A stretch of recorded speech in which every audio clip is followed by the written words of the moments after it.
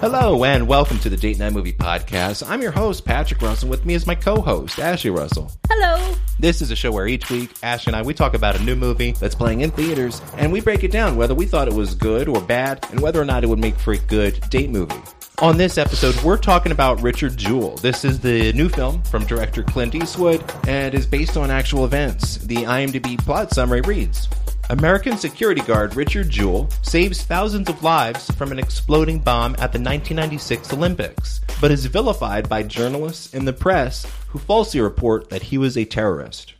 This movie has a 73% on Rotten Tomatoes, and it pretty much bombed this weekend with a $5 million opening, which would be one of Clint's worst openings ever. I wonder why, though. I mean, our theater was packed. It was. Yeah, Saturday night on an opening weekend. It got an A cinema score. So, a movie like this, adults, in the lead up before Christmas, adults are hard to get into a theater because they're preoccupied with Christmas parties. This is a rated R movie, right? Yeah. Yeah. Okay. Adults are preoccupied. They got Christmas shopping, Christmas parties, whatever. Adults really show up after Christmas to the movies. Well, when they're off work. Exactly. I think the hope is that this movie will kind of leg out through the holidays, but with an opening this low, it's going to be hard for them to hold on most of their screens. You got Star Wars coming. A lot of hype movies coming up. I don't know if it'll hold out. It gets very competitive for screens this time of year. Absolutely. And so, this is a terrible opening. So unless it holds in some amazing way, it'll be gone pretty soon. So that's, I guess that's kind of a shame because it's certainly not a terrible movie. No, I actually thought it was a really good movie. There was some controversy. Yes. It mainly has to do with the character of Kathy Scruggs, who's played by Olivia Wilde. Kathy Scruggs is a real person. She passed away years ago. So she couldn't defend herself. But basically her family and also the newspaper that she worked at, the Atlanta Journal-Constitution, they object to the way she's portrayed in this film. And it's not hard to see why. She's portrayed, borderline criminal, completely unethical, the way she approaches her work. Well, she uses sex to get where she wants to go. Yeah. Point blank. She uses her sexuality, her good looks to get what she needs. And it doesn't make her look like a thorough reporter. Oh, no. As far as getting all the facts, she just gets tidbits of information and then releases it out to the masses before, getting a second source, before getting anything. The depiction makes her look cartoonishly evil. Yeah. And completely unethical in her approach to her job. And so, there's been a lot of pushback just from people who knew her. And they really dispute this film's depiction. Mm-hmm. And I don't know if that kept people away. I don't think most people care. It was so long ago. Right. And then we live in Atlanta. So, this is kind of, this happened in 96? Yeah. I think, this movie bombing, it's an adult drama. It doesn't have a movie star in the central role. You have Paul Walter Hauser. And Kathy Bates, though. Love Kathy Bates. Sure.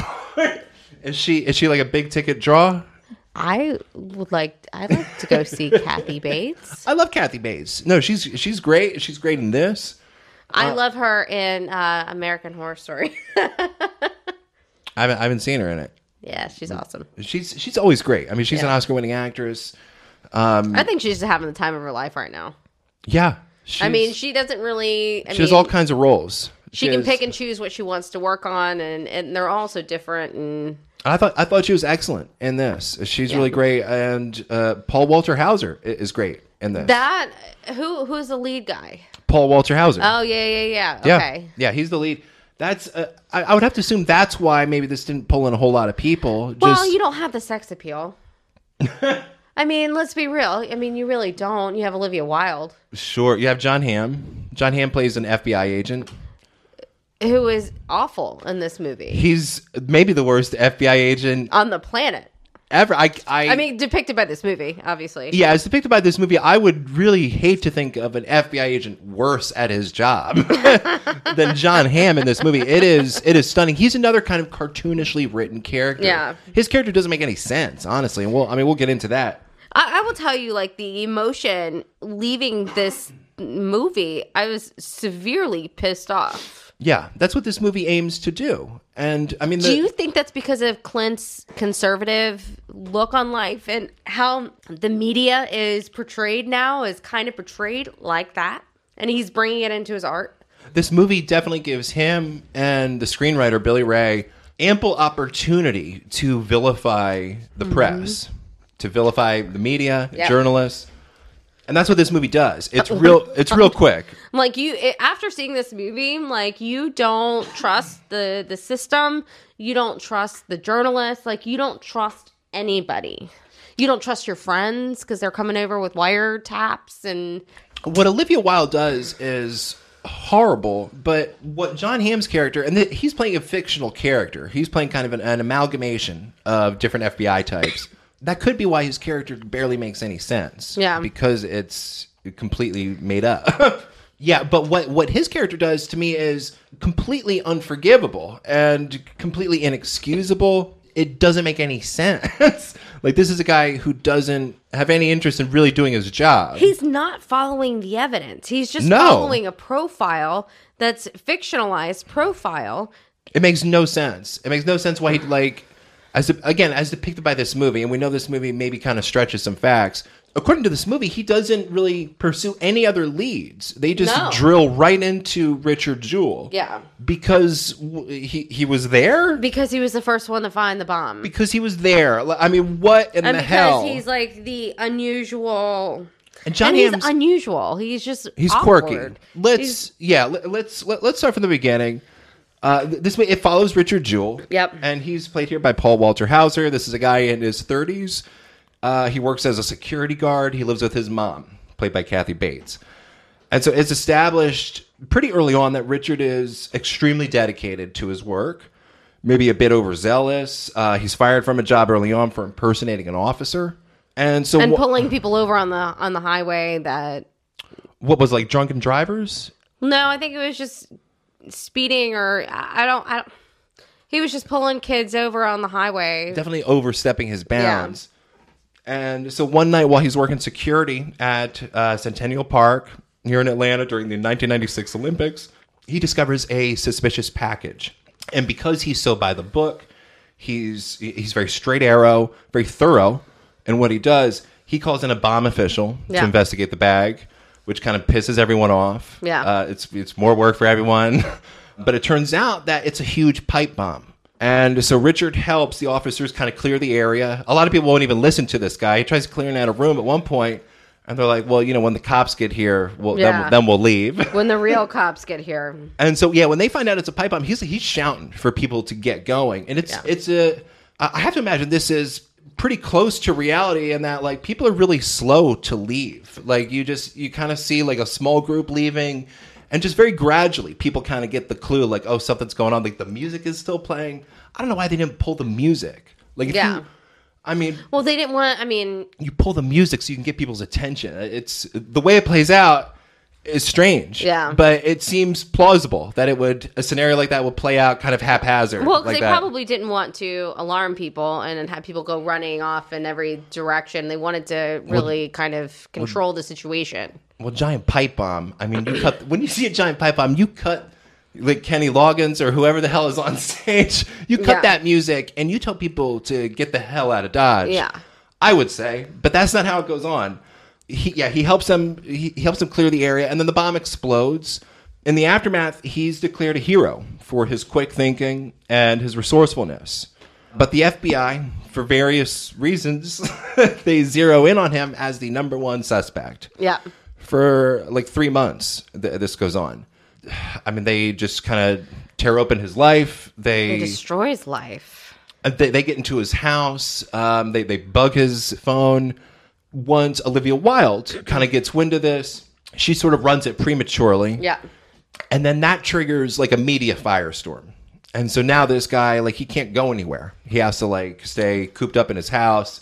It's basically ruined his life. And there's a real sadness to the fact that, like, this guy living under the radar, living an unassuming, uneventful life is part of something sensational and, rises to the occasion, does something incredible. Yeah.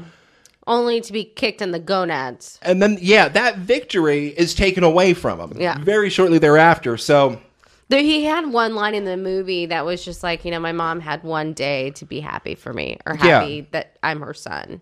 Kathy Bates is really great in this because, I mean, it can't be easy to see, your 30-year-old son still living with you. And when he has this victory, she's just blown away and just overjoyed by just the positive attention that he's getting and just the amazing thing that he did. Yeah. And then, once it all kind of goes to hell and the FBI just kind of gets up in there, I mean, she's barely holding it together. And Kathy Bates does a great job selling that. It's devastating. And you know what pissed me off? If this really would happen, what went down, it's really shameful. The FBI to get the him FBI into an interview room the very first time they told him that it was going to be a training video. They try to trick him into signing a paper waiving his Miranda rights. Admitting that he was read his Miranda rights, even though he wasn't read his Miranda rights. Yeah. And it's so awkward how it plays out. And it's clear, like, John Hamm's character, doesn't know what the hell he's doing. Or he thinks the guy is stupid and he comes off as slow, but he knows testing the law very well. He's testing how dumb this guy is, I think, to a degree, for sure. I mean, you build a case with evidence. I mean, you don't, trick people into admissions of guilt. Yeah.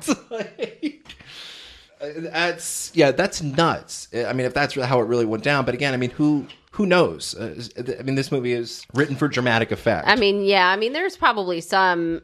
We know for sure Olivia Wilde's character is for sure exaggerated. I mean, her character, the overly ambitious journalist who kind of sleeps her way to the top. Even if that is a dead-on depiction of who this woman is, it's a pretty cliched, reductive it is, female depiction. I mean, we've seen it way too many times, and we don't need to keep seeing it. City girl in the fast life. If you're gonna depict her as this, at least give her some kind of motivation for why she is this way. Don't make her a whore. Sure. I mean, you can have a strong, pushy, aggressive female without making her a straight up whore, not making her overly sexed. Yeah, trying to get information. She's banging the whole police squad, pretty much. I mean, it's what this movie's implying. Yeah, I don't blame anyone who knew her in real life for taking offense at this. And so, I mean, that's the thrust of the movie. Richard Jewell, he hires a lawyer who's played by Sam Rockwell, who's really good in it. Well, what I notice is all the characters that the movie is sympathetic towards, right? Like Richard Jewell, his lawyer, his mom, they get great, very kind of layered characters to play. It's very complex. Yeah, but the characters that the movie is not on the side of, clearly the movie thinks should be vilified, like the FBI and Olivia Wilde's Kathy Scruggs, they get cartoon characters. And I wish the level of nuance that they give Richard Jewell and his family, they applied to the antagonizing forces. No, I mean, I get that, but I mean, nobody's got time to... I guess it'll be a 3-hour movie. Yeah, I mean, you get into the complexity of a character that's important. I mean, those characters are important, but they're antagonists. I mean, you don't have to really give them complexity. You need to give them motivations. What is motivating this FBI agent to come after... to find the bomber who... But again, why this guy? Why this guy? There's no evidence. There had to have been some sort of motivation. Well, I think they, did background checks on all the police people that were there, and then come to find out that Richard Jewell impersonated a police officer. He's got some things on his background check. One of his ex-employers just kind of tosses him under the bus. That is, yes, exactly.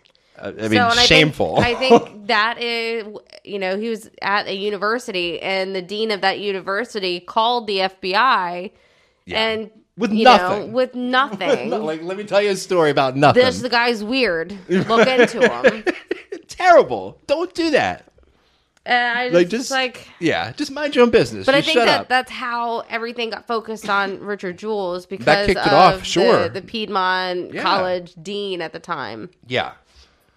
And I think what I read is that Richard Jewell, towards the end of his life, he actually won several libel suits against some media companies and against that professor, I believe. Yeah. And he got kind of a small fortune just in libel. Deservedly. The one company that he didn't get that libel suit was the Atlanta Constitution, because, I mean, what they reported was the truth. They reported that the FBI was investigating. Yeah. Which is the truth. And so they couldn't really, he couldn't really go and sue him. That's why, I mean, this movie really works to vilify Olivia Wilde and, the journalists associated with the case. But it's really the FBI that is completely shameful. They took apart the mother's house. They raided it all. Come to find out he had a couple of weapons. A bunch of weapons. Assault rifles. But he has a, concealed weapons permit and the whole nine. Sam Rockwell asked him, he's like, are you planning for a zombie apocalypse? I'm like, no, I'm just planning for deer. I like to go hunting. I like hunting. with an assault rifle, yeah. Well, you see him practicing with an assault rifle at the... Sure. The shooting range. I like that the movie doesn't portray him as a straight up saint. It portrays all of his quirks, all of his potential red flags. Yeah. The movie portrays. This is a guy who could make you a little uneasy, I guess. But I mean, they took everything. They took Tupperware. They took everything. They couldn't find any. They're taking her Tupperware location. They couldn't find any physical evidence. And the one thing that they did have. They thought that he had an accomplice, was making that phone call. Because that's how he got a lawyer to believe him to begin with. He couldn't make that phone call and be where he was at the same time. When the bomb went off, someone called in. The bomber called in, there's a bomb in Centennial Park, you have 30 minutes, and then hung up. And that was made from a payphone. Yeah. I guess they tracked. And so, they determined that, from the time that call was made and from when the bomb went off, it wasn't possible for Richard to have been at that payphone and then to have been where he was when it actually went off.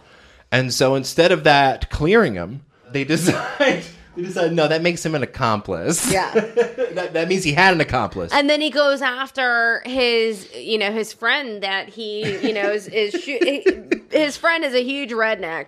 Even Olivia Wilde asked John Hamm, and she's like, really, an accomplice? And he's like, yeah, why not? Yeah. That's the level that he's working his job. Yeah. And yes, and the movie is it's about him just trying to clear his name. That's the main thrust of the movie, him trying to clear his name. Also, because he wants to be in law enforcement so bad, he's trying to be respectful and trying to give the law enforcement what they want. Really deferential to the FBI. Yeah. And that's when Sam Rockwell, the lawyer, comes in and just says, dude, stop talking. You don't talk. I talk. You don't talk. I talk. Yeah, and Sam Rockwell is great. Yeah. And it's a lot of actors are doing some really good character work. And it makes it an absorbing drama. Yeah. I feel. Yeah, overall, I enjoyed it. I mean, despite all the issues, some clear issues with the characters, I think it works as an absorbing character-based drama. Yeah. And Paul Walter Hauser is given a really great performance here. I thought, excellent performance. Yeah. And they did, cutbacks to the actual CNN interview with Richard Jewell. You see the real Richard Jewell, and they look identical. Yeah. Didn't have to lose the weight. No. Not like the females in movies where they have to be a size 0. Right. Oh no, this guy can be a size 45. Apparently they originally wanted Jonah Hill. This is going to be played by Jonah Hill. He stayed on as a producer of this, but I'm glad that they got a more unknown type. I don't know how Jonah Hill would have played this. Yeah. It's hard to imagine that. It would have been distracting, I feel. I'm also grateful that Clint Eastwood didn't star in it, because he usually likes to star in his films, and I'm grateful. We were talking about just exactly a year ago. We were talking about The Mule. I know, and I hated The Mule. Not one of his best. Not one. No, I mean this is better. This was a lot better. I mean, Gran Torino is my favorite. Sure. Clint Eastwood. He's made some great ones, and he's made some real head scratchers. He's kind of all over the place, quality wise. But honestly, I'm so surprised that he's still behind that camera. He's going to be 90 like next year. He's quite a force of nature. I mean, I kind of wish that he would like maybe let go of the reins, get a mentor and train somebody to take over for him or be behind the scenes, like a producer or he clearly doesn't want to spend his later years just like, sitting on a ranch, watching the grass. He clearly likes being on set and going through this routine. I know that, but it's remarkable. It's not an easy routine. Yeah, but the insurance on him now is probably ridiculously expensive, because if he dies and if he's starring and directing in a movie, like, it's done for. He makes all of his movies through Warner Brothers. He's had a deal with them for decades.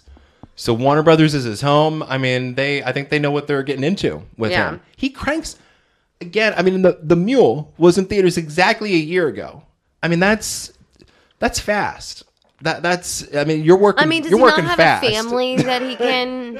He's got a son that looks exactly like him. He goes from one project straight into the next, and you got to respect that. Yeah. Some of them are quite bad. Some of them are quite bad, but some of them are good. Yeah. I mean, he can make Jersey Boys and American Sniper in the same year. You never know what you're going to get. You never know. Why don't we take a quick break? When we come back, we'll get into spoilers for Richard Jewell. All right, we're back, and we're going to get into spoilers for Richard Jewell. There's not really a whole lot to spoil here. Because it is a true story. You can just Google it. Sure. Wikipedia it. He clears his name. I mean, it sort of climaxes in a sit-down at the FBI headquarters, FBI office. Richard Jewell finally grows a pair. And he does. Tells the FBI if they actually had a case against him. And the FBI was like, how did you survive? He's asking him all these questions, and Richard Jewell's answering. And then, like, John Hamm loses his cool. Yeah. He's like, how did all these people get injured? You come up with no scratch or barely a scratch on you. How did you know to be in, like, at the exact right place to not take any damage from this blast? And then, Paul Walter Hauser just looks at him, and he's like, do you have an actual case against me? Yeah, that just kind of breaks John Hamm down. And that's the tipping point. John Hamm comes by later in the film to, like, give them that official letter. It's like, I still think your client's guilty as hell. Yeah. Like, based on what? Based on what? And then, what is your deal? And then, 4 years down the line, somebody else. They find the guy. They find the guy. And that was one thing that Richard Jewell said. He's like, what really bothers me is that you're spending all this time on me while the guy who actually did this could be planning another attack. Yeah. With all the surveillance, with all the video cameras around now, I mean, they knew who the Boston bomber was, or bombers. Based off surveillance. Off of surveillance within probably 4 hours. I mean, thank God it's harder to, like, drop a bomb in a public place and get away with it. That's not something that should be easy to get away with. But it took the FBI years to zero in on this guy. This is back in 96, though. I mean, there was not a lot of technology. I mean, the internet was just coming. Into heyday. I mean, it's not like the 30s. I mean, you still had computers. No, but there wasn't video surveillance. There wasn't anything like that. I mean, good thing they had Richard Jewell. Well, there you go. I would probably give this movie a B+. A B+, sure. Yeah. Yeah, I'll give it a B. It's an absorbing drama. It is an absorbing drama, I guess. It pulls you in, and it gets you to empathize with this guy. It pulls you into his drama. Yeah. Very well. It was a little long. Sure. I mean, it's like 130-something minutes. Yeah. Yeah, let's tighten it up. But I'll say, like, Clint's stylistic approach, it never really changes movie to movie. It's the same. But he's reliable. Right. Well, studios know what they're going to get. His approach is very straightforward and slow and steady. Yeah. That all of his movies have that quality, and sometimes it really works great for the material. Sometimes, like with The Mule, it kind of works against the material a little bit. But here, that kind of slow and steady approach, I think it works. It does work, absolutely. Sometimes it really works, and here's one of those examples. I think people should see it, and it's a solid day movie. I mean, go see it before all the other blockbusters come out. See it before Star Wars, right? I mean, yeah. No one's going to do that. But no, if you're looking for, like, an alternative, from like special effects stuff. This is a very solid drama. I would say that this movie could have been released on Netflix. It's like one of those that would be probably would have gotten a higher viewage on Netflix. It's going to end up streaming. It's not like it's never going to end up, available for people to just press play in their home theater. But I'll tell you this, Warner Brothers, they've been really striking out this year big time with their adult dramas. And this movie, I think it cost like $45 million. It's not like a cheap indie. $45 million is, you got to make some cash to get that back. Yeah. It'll make that back. Clint Eastwood is a good bet. Yeah. Even in the long term, if you don't get it back in the short term, he's a good long-term bet, no question. And that, I think, what you're saying, that is a question that I think a lot of studio execs are going to be weighing more heavily in the future. Because Warner is doing their own streaming service next year. And so, it's like, is this theatrical worthy? Or is this like a premium video on demand type title? I don't know how you make that choice. Yeah. Because I'm seeing movies in theaters where it's definitely like, how did this end up in theaters? Yeah, but then you're seeing Netflix movies. It's like, oh my God, Right. I would have loved to see this in theaters. Exactly. I'm seeing some streaming titles where it's like, why did I not have the option to see this in a theater? It's a weird time. And a movie like this, clearly, it's not a big draw. Would you consider this a good date night movie? Yeah. I would too. Yeah, I would. Yeah. It It leaves you having a conversation. You and I walked out, and I'm just like, oh, this. It stirs up a conversation, and it's not really boring. No, I didn't think it was boring. You could say it's slow paced, it's a little long, whatever. But again, it's absorbing. Yeah, it pulls you in with the characters, and it's different with. I guess this movie is because everybody knows the ending, right? So you kind of assume there's the not ending. a surprise. You can assume because if the movie you're in exists. Atlanta, you know the ending to this movie. Sure. Okay. I don't know if I knew the ending, but I could kind of assume how it was going to play out, considering that they made a movie about it. That it was going to have some kind of. Well, I looking or like remembering '96 and like all the. I don't remember Richard Jewell as a kid. Exactly. Like you don't remember that name popping out at you. Like, Timothy McVeigh and, all of these other things. Right. So you can assume he's not like an actual mass murdering psycho. Clint wouldn't make a heroic drama about that. Unless he called it American Sniper.